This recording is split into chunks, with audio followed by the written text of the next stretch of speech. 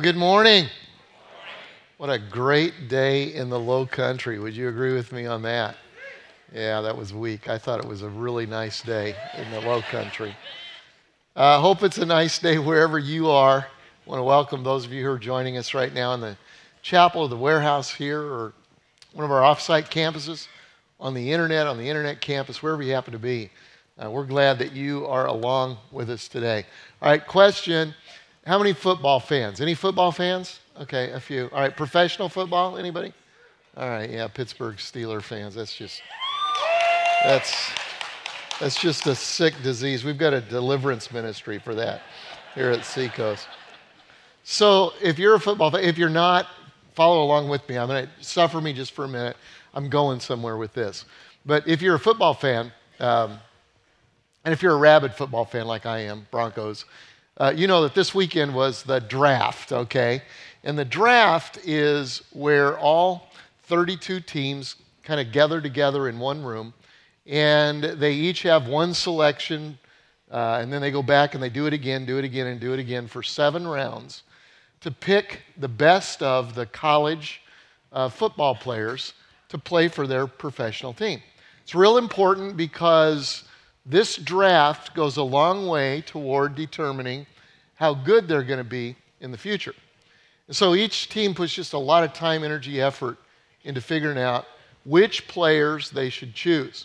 What they've got, every team has a kind of a war room, and they've got a draft board, which is just basically a big whiteboard with a bunch of names on it that they think they'd like to take and kind of prioritized in the order that they'd like them. And then as other people choose, they take that name off the draft board and move the next best available one in their eyes up until they finally make a choice. And the players on the draft board are thoroughly evaluated. They're measured because in college, sometimes the coaches will fudge just a little bit on how tall they are, how much they weigh. So they get a measurement on them, then they bring them into camps and they time them and they see how many, pounds that they can lift in weights. They put them through skill tests. They put them through a mental aptitude test. They do film reviews and so that they feel like they're ready. Now, this week I was speaking at a conference in Orlando, Florida, so I came home late one night and popped on television, ESPN. Is there another channel? I wasn't sure. But anyway, so they had a veteran coach on there who'd been through this draft deal a bunch of times, but he wasn't a part of a team right now. So what they did is they had him make his own draft board, okay? We want to see what a draft board looks like. And so he had a draft board, and he had real names on there of who he would draft. And on his list, there were some red dots and green dots by certain people's names.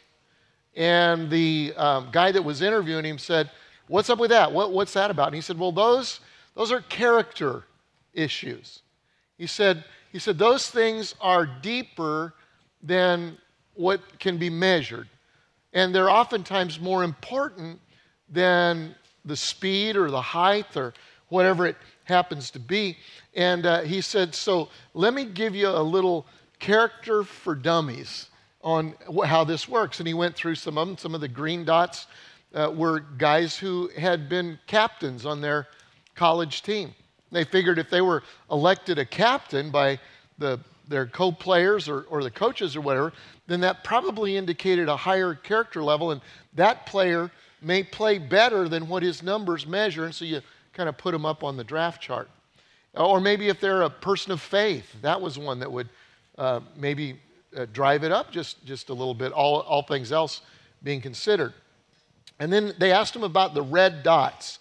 And he said, "Well, and he pulled a player out and he said, "This guy's really good and he probably would be drafted high up in the first round, but he's got an arrest record. He got caught stealing books or stealing from somebody, or maybe it was a drug bust, or there's an indication of failing a drug test." He said, "This guy right here," he pointed to him, he said, "he ought to be one of the top drafted players, but he's got multiple children by different women.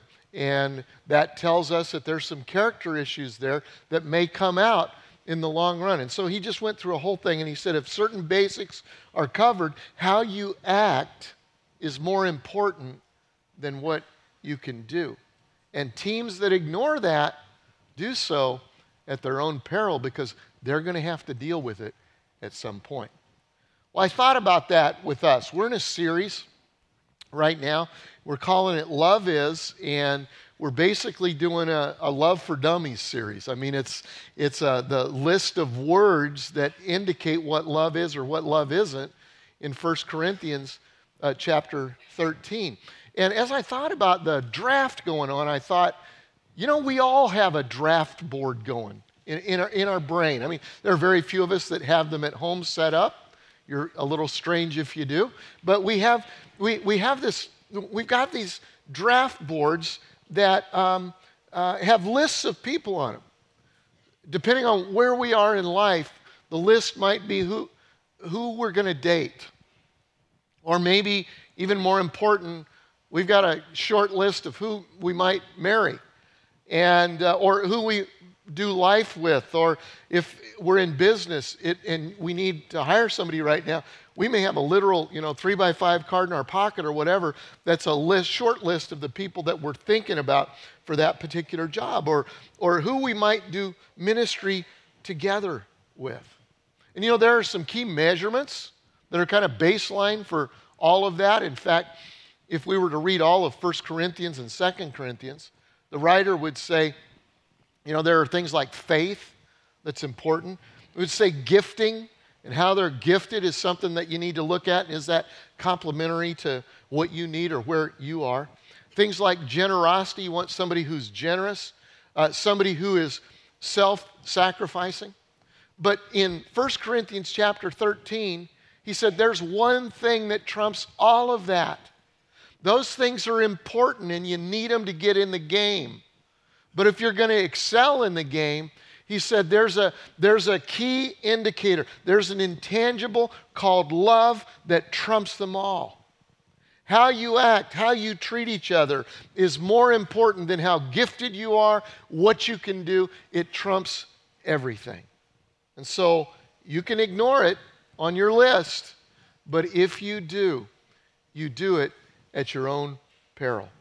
And so what I want to do today, we're going to look again at 1 Corinthians chapter 13, verse 4. I covered the first half of it last week. We're going to cover the second half and bleed just a little bit into verse 5.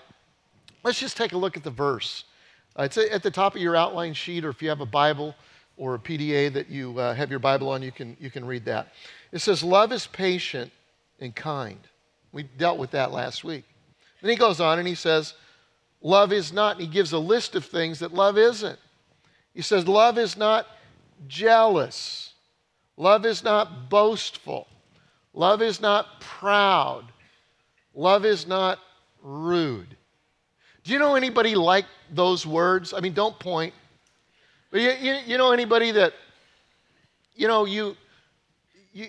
their jealousy and their envy is just eating up your relationship right now.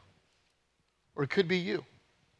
That when somebody else gets something or somebody else has something, that it just eats them up. Or maybe it's somebody that is boastful. Every time you get into a conversation with them, they're just, boasting about something they've done or a place they've been, or maybe they boast about their family or their kids. Now, let me just say this. Grandkids is an entire separate issue here, okay? It's just it's okay. It's covered under grace, all right? Or maybe somebody that, they're just proud. It just seems like they just kind of look down on there's just kind of an attitude about them. Just kind of look down their nose at everybody. Or somebody that's rude. They especially with service industry people, I've noticed that. If they feel like they're just a little bit better than somebody else, they just treat them rudely. And people like that. And so here's the deal. You need to put a red dot on your list because these are major issues. They're character issues that even though somebody may be talented, Somebody, might be real good at something, real smooth maybe in how they talk. If there's a red dot by one of these things, man, that person better come down your draft list pretty quickly. As I looked at those words, I thought, what is the common denominator in those 4 words? What is it? Here's what I think it is. I think it's insecurity. Whenever you find somebody that's boasting or they're rude or they're envious of other people's stuff or they seem to have kind of a pride attitude, I've been around long enough that if you scratch around a little bit, there's an insecurity beneath all of that. There's an insecurity. But if you see those indicators, you proceed with caution. But here's a bigger deal. What if I see them in myself? What if I see them in myself? So here's what I want to do.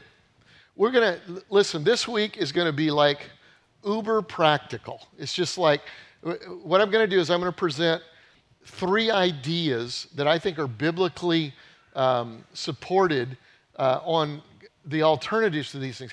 How if this is showing up in your life, kind of how you can recognize it and overcome it. So 3 ideas on that. And then within each of the 3 ideas, I'm going to give 3 things that I think will help you to get back into kind of the love flow. When Jesus said, I want you to love your God with all your heart and your neighbor as yourself. Those are just like the 2 most important things. If you can figure that out, you're okay. That's as much theology probably as you need overall. And so I'm going to give you 3 ideas and 3 things in each idea. So that's what? 3 times 3 is 9. A lot of stuff. You probably only need one of them.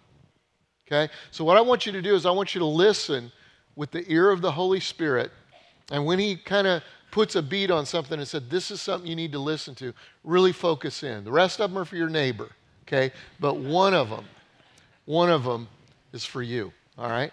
So how can I avoid what love isn't? Here's the first one. I can be content with what I have. I can be content with what I have. Honestly, it's hard these days not to envy, not to be jealous. Why? Because within seconds of having a good time, what do people do? They post it on Facebook. They're having a great time. Nobody ever posts bad times on Facebook. They post these pictures. They're having a great time. They're doing some fun things. This is awesome. And maybe you're not having such a good day and you think, you know what? There's not enough good time to go around. They're using my share. You don't say it that way, but that's what you're thinking. Somebody else gets a weekend off and you don't. Somebody else takes a vacation and this is the year you can't. Maybe you haven't been able to take a vacation in 2 or 3 years, and one of the people in your small group talks about, hey, pray with us. We're going to wherever it happens to be. And rather than rejoicing in that, you're going, that's just not fair. You don't say that. You say, oh, we'll put that on our prayer list, You got that person in your group, don't you? Yeah. Or somebody gets, at work, somebody gets to go to the conference that you wanted to go to, whatever it happens to be. And we get upset because we feel like they're using up all the good stuff. Nothing depreciates your car faster than your neighbor getting a new one. How do you know that? Envy. About the time you catch up with the Joneses, they refinance. There's a scripture, Proverbs 14 and verse 30. I'd like you to read this one out loud. Can we do that? A peaceful heart. Let's start over again. Because the people in the 11:15 services all over weren't reading there. They'll get that later. Okay, let's do it together. A peaceful heart leads to a healthy body. Jealousy is like cancer in the bones. Jealousy is like a peaceful heart leads to a healthy body. How do you get a healthy body? Man, you can go work out, but that gets tiring. You can eat health food, but when you wake up, there's just this nasty taste in your mouth. Here's a better idea. Have a peaceful mind, he says. If you have a peaceful mind, it says. It leads to a healthy body, but the opposite of a peaceful mind is jealousy, it says. And jealousy is like a cancer in the bones. Proverbs 27 and verse 4 says, anger is cruel and wrath is like a flood, but jealousy is even more dangerous. You know, if you're in a relationship and you find yourself being jealous all the time, jealous of this person, jealous of that person or that thing, you can't fight that if you're the other person. You can't answer enough questions. You can't assure enough. It just destroys. It eats at yourself, and it eats at every relationship. So let me ask you, do you struggle with envy and jealousy? How can you avoid it? Let me give you 3 things. Remember, you only need one of these if this is you. Number 1, focus on the truth. Focus on the truth. Almost all the time, you know, over the years, we've talked to a lot of people, and when we're upset, when our mind is not peaceful, most of the time, it's an indication that we're focusing on something that's not true. Here's the truth. Psalm 84:11 says, "For the Lord God is our sun and our shield. He gives us grace and glory. The Lord will withhold no good thing from those who do what is right." Here's the truth. God wants to bless you. God desires to bless you. And it says, He will withhold no good thing. He has more than enough. His blessings are not a reservoir where there's a finite amount. His blessings are like a river, a never-ending river. He will withhold nothing. Just because somebody else has something and you don't, just because somebody else got a promotion or got whatever it happens to be and you don't, doesn't mean that God is withholding or will withhold, or there's not enough for everybody. There's not enough. We get a poverty mentality. You know, we think that there's just not enough, and God is infinite. And His mercies are new every morning. And you say, well, why don't, you know, it seems like it's not just yesterday. It seems like last month and last year this happened to me. And let me tell you 2 things about that. Number 1, when you're on a bad roll, whatever that is, all your mind focuses on is how many times this hasn't happened or how many times it has. It's like when you buy a new car, you suddenly start to see all kinds of other people driving that same car. You never saw them before. You understand what I'm saying? And when you're on a bad roll, whatever it happens to be, then all you see is the bad rather than all this flood of good that's coming your way and around you. And the second thing is that God is in control, like we talked about last week. His timing is always good. You can see that in hindsight. So because I don't have it now must mean that's the will of God for me right this moment. And so I'm gonna be okay with that and know that the Lord withholds no good thing. All right. Here's a second kind of way to avoid envy, and that's to just enjoy what you have. Enjoy what you have. Instead of worrying about what you don't have, enjoy what you do have. I love Psalm 37:3. It says, "Trust in the Lord and do good. Dwell in the land and enjoy safe pasture." Just enjoy the pasture that you're in. If you have old stuff right now, call it classic and enjoy it. People pay more for old stuff. You ever wonder, you ever go to throw something out and you sit there and you wonder, I wonder if this is something I ought to keep because later it's going to be worth something because people are going to want it even though it seems like old and trashy right now. Anybody else do that? That's why I keep everything. That's right. If you have new stuff, don't be ashamed. Enjoy it. Do you ever get something new or a blessing comes your way and you're kind of ashamed of it? No. God loves blessing His people, and just enjoy the stuff you have. Don't worship the stuff you have. Don't let it become an idol. Just enjoy it. It's a gift from God. And don't miss the joy of this pasture, this season, by focusing on the next one. It's like a bunch of sheep, and they're out in a pasture, and You know, one of them's eating and says, this is good stuff. The next one says, you just wait till I'm going to wait till the next pasture. That's crazy. And a lot of times we do that in our lives with our kids. I can't wait till they turn 4. I can't wait till they turn 16. Enjoy where they are. Enjoy where you are. Enjoy what you have. And here's a third one. This is a tough one. Learn to rejoice with others. Learn to rejoice with others. Romans 12 and verse 15 says, be happy with those who are happy and weep with those who weep. Let me ask you a question here. Which of those two for you is the hardest? To rejoice, to be happy with those that are happy, or to weep with those who weep? Which is the hardest? I'm going to suggest that the easiest of the two is to weep with those who weep, even though sometimes it's uncomfortable.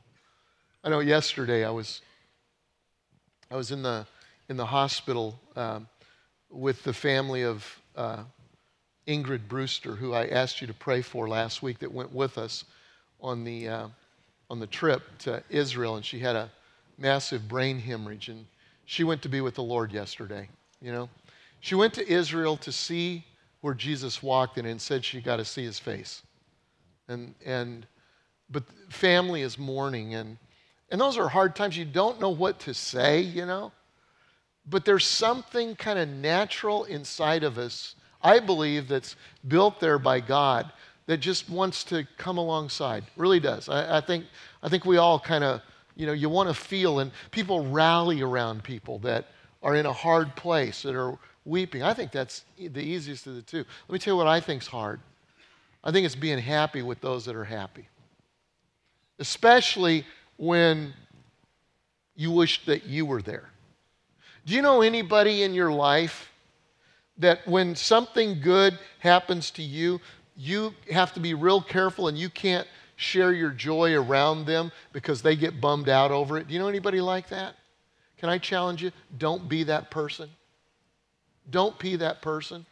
Learn to rejoice when people are happy. When something good happens, when they're excited, you don't be the person that they can't tell it because they're afraid of how you're going to react. As love people, as people who are walking in the Holy Spirit, who are walking in love, we ought to be the first to just rejoice with every good thing that goes on. See, people who walk in love are content with what they have. They understand that there is not a limit on the blessings of God and the good things that happen. Now, I spent too much time on that one, so evidently some of you needed it. So let's go to the second way to avoid what love isn't, and that's this. I can be secure in who I am. I can be secure. If insecurity is kind of the common denominator, then the antidote is to be secure in who I am. Why do we always want to be somebody else? Can I pick on the women just for a minute? This is just what I've observed. This is not a clinical study, although there's 10,000, 12,000 people that come to this church. So I've seen a lot. Ladies, if you were born with straight hair, why do you want it curly? I mean, seriously. And if you were born with curly hair, what do? You want it straight. I don't understand this. If you were born with blonde hair, you want it blonder.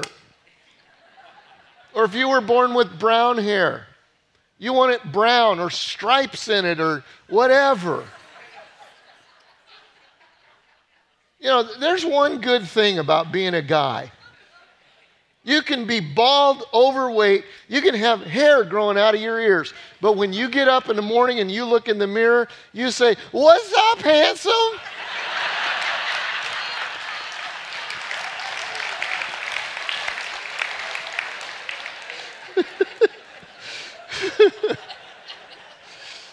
Now, with guys, it's not necessarily what we look like, but we have questions when we look in that mirror. The question is this: do I have what it takes? Do I have what it takes? Oftentimes, it takes the form of a question: what have I achieved by this time in my life? Especially when you look at somebody else that might be a similar age or similar status or whatever, and you look at yourself and you go, what have I done? You know, I mean, I'm 30 years old, or I'm 40 years old, or I'm 50, or I'm 60. By 70, you really don't care anymore. But what have I done? And you wish that you were somebody else. And then we don't want anybody to see our insecurity, so here's what we do. We brag and we boast and we act arrogant. That's what guys do. The truth is, we're very insecure with who we are. There's a great scripture in the Message. I love how it says Galatians 5:25. It says this: since this is the kind of life that we have chosen, the life in the Spirit, let us make sure that we do not just hold it as an idea in our heads or a sentiment in our hearts, but work out its implications in every detail of our lives. That's exactly what I'm teaching on today. Teaching on life in the Spirit, the love life. Let's just not hold it as a good idea. Let's work out the details, and that's what we're doing, just piece by piece, details here. That means, one of the details, we will not compare ourselves with each other as if one of us were better and another worse. We will not compare ourselves with one another as if one was better and the other was worse. We have far more interesting things to do with our lives. Each of us is an original. Each of us is an original. So what do? How do you become more secure with who I am? First thing you do is you settle your identity. A couple of things here. You are an original. You're not one in a million. You're one in, how many people live on the planet? Almost 7 billion now? You're one in 7 billion. You're an original. And when you're in Christ, you're a part of God's family. You are a son or daughter of the God Most High. You're an inheritor of all that He has. You have His attributes and His traits coursing through you. You have the Holy Spirit to prompt you every day in everyday living. That's who you are. I don't care, how you've messed up or what you've done. Your identity is stamped in you by God Almighty. And the second thing you do is you embrace your originality. Embrace your originality. Have you ever said about somebody they're a real piece of work? Everybody in here is a real piece of work. You're an original. Don't compare and copy. Okay? When you stand before the Lord someday, this is not what He's going to ask you. Why weren't you more like Greg Surratt? Because that's just too high of a standard for you to have to live up to. Here's what He's going to ask you. Why weren't you more like you? Did you know that I gifted you? I made you the way that you were, and then I planted you in the city that you were in and set you in the work that you are next to somebody, or I set you at McDonald's when you were having that big fancy date or whatever it happened to be, and I placed you there because I had somebody else that I wanted to love through you. And I wanted to love through you with the unique characteristics that you have, but I couldn't because you were trying to be like somebody else. You're an original. What do they pay more for, originals or copies? Originals.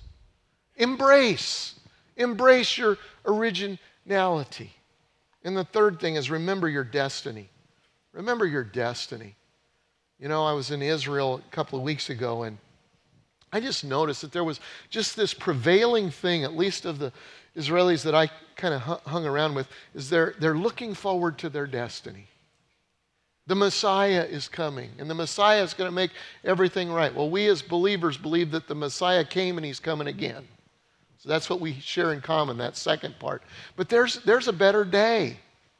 There's a better day. In fact, if you're having a bad day today, I'll just bet that if you recheck your temperature, it doesn't even have to be after Jesus comes. It can be just in a few days or a few months. There's going to be a better day. I read a statistic, I wish I had it, about bad marriages, and there was this huge number of people who identified at one place in time that their marriage was bad. They went back 5 years later and they said, "Oh no, it's much better. It's much better. So don't just measure today. Remember your destiny. All right. Now, let me give you the third big idea. Third big idea. All right, here it is. I can be humble in how I act. This is how not to be how love isn't. I can be humble in how I act. God gives powerful promises for those who act with humility. In James chapter 4 and verse 6 and 10, it says, but he gives us more grace. That is why Scripture says God opposes the proud, but he shows favor to the humble. I want you to think about that. God Almighty, God of the universe, God that created this place. It says he's looking around for humble people. And it says that he opposes the proud, but he gives grace and favor to the humble. How many of you need more grace and favor? Let me say it this way. How many of you got all the grace and favor you need? I need grace and favor.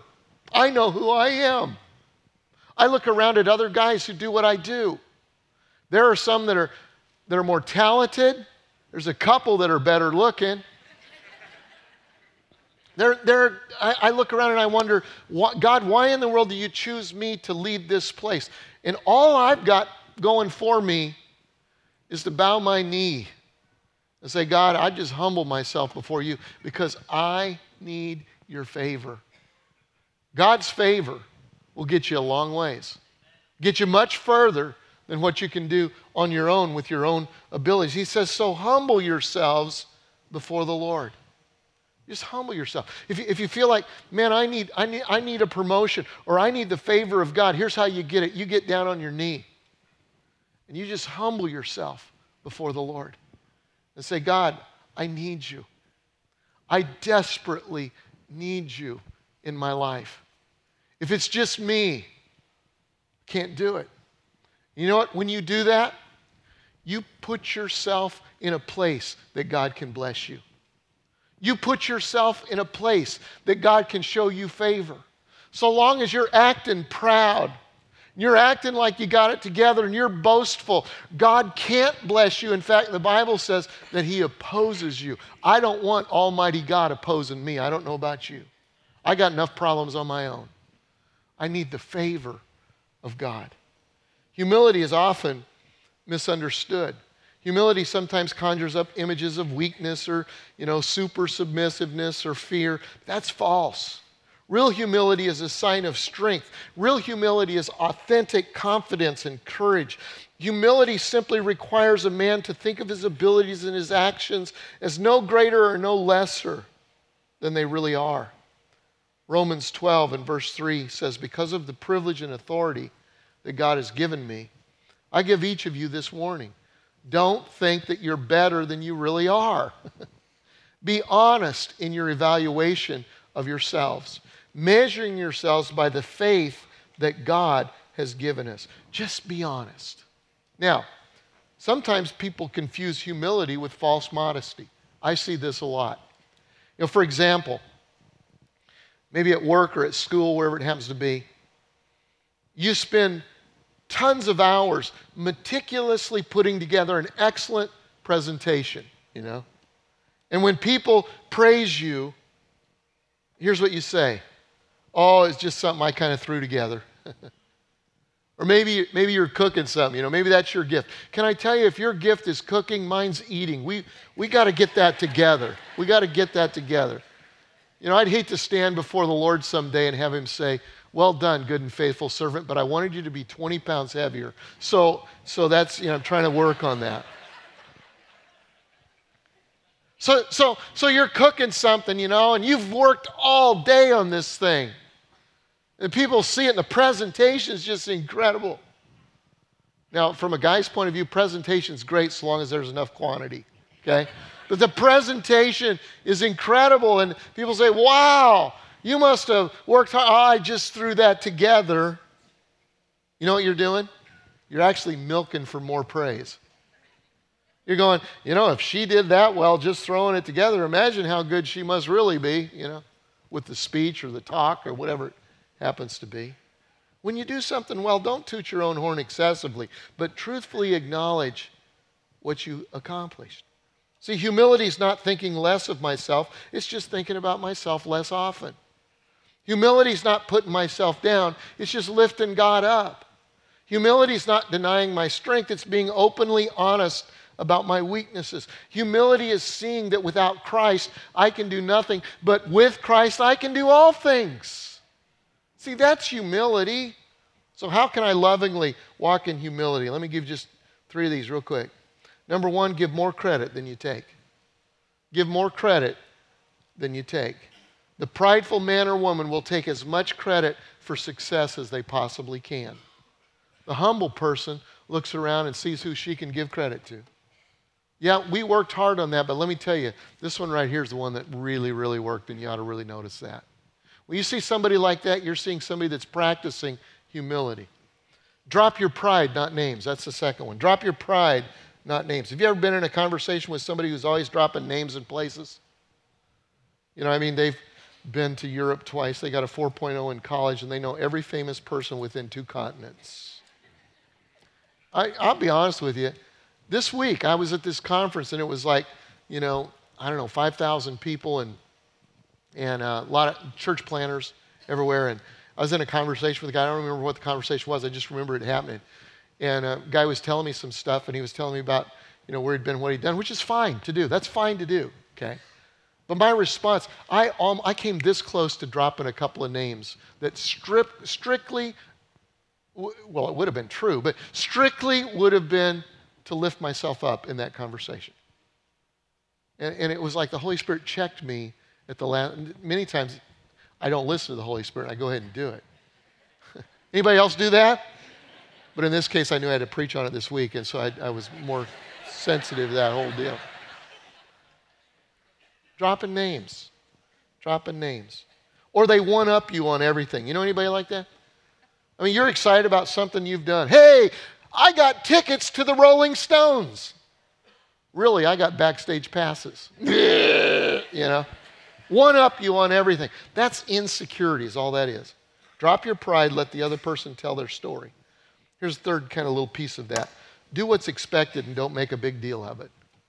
Just do what's expected. Don't make a big deal of it. Honestly, our grandfathers knew more about duty with honor. Tom Brokaw, the author of The Greatest Generation, great book, said this in it. He said, the World War II generation did what was expected of them, but they never talked about it. It was part of the code. There's no more telling metaphor than a guy in a football game who does what's expected of him, makes an open field tackle, then gets up and dances around. When Jerry Kramer threw the block that won the Ice Bowl in 1967, I hate to say, but I was watching that. It's before most of you were born. He just got up and walked off the field. See, why don't we take a lesson from our grandfathers? Do something because you're supposed to, and have a little humility. And don't always post it on Facebook. You know what I mean? Just do it. Just do it because you're supposed to, and don't make a big deal of it. Juan Carlos Ortiz was talking to a circus trapeze performer about the net below him and what it did for him. The performer said, obviously it keeps me safe. But he said, let me tell you what the net really does for me. It makes me a better performer. Ortiz asked him, what do you mean it makes you a better performer? And he said this. It's very simple. Because the net is there, I feel secure. And because I feel secure, I'm willing to risk more. I'm willing to try an extra turn, an extra twist. I'm willing to try a trick that I wouldn't try at all, but that security releases me to reach my potential. I really feel like that if we'll walk in love in these areas and walk in security rather than in insecurity, we will release those around us to reach a greater potential. You think about that in your marriage. You think about that. You become the security. They'll risk more. They'll bloom in friendships and in work. What if we all did that? What if we all walked in what love is rather than what love isn't? You think it'd be a better place? I think so. Let's pray. Father, I thank you today for your kingdom. I thank you for how your word is so practical and so applicable to our lives. And God, now I pray in the next few minutes that you would challenge us to our core, God, that you would speak to us, that your kingdom would come and your will would be done in this room and all of the rooms that are within the earshot of my voice. And God, I ask this in Jesus' name. Amen. Amen.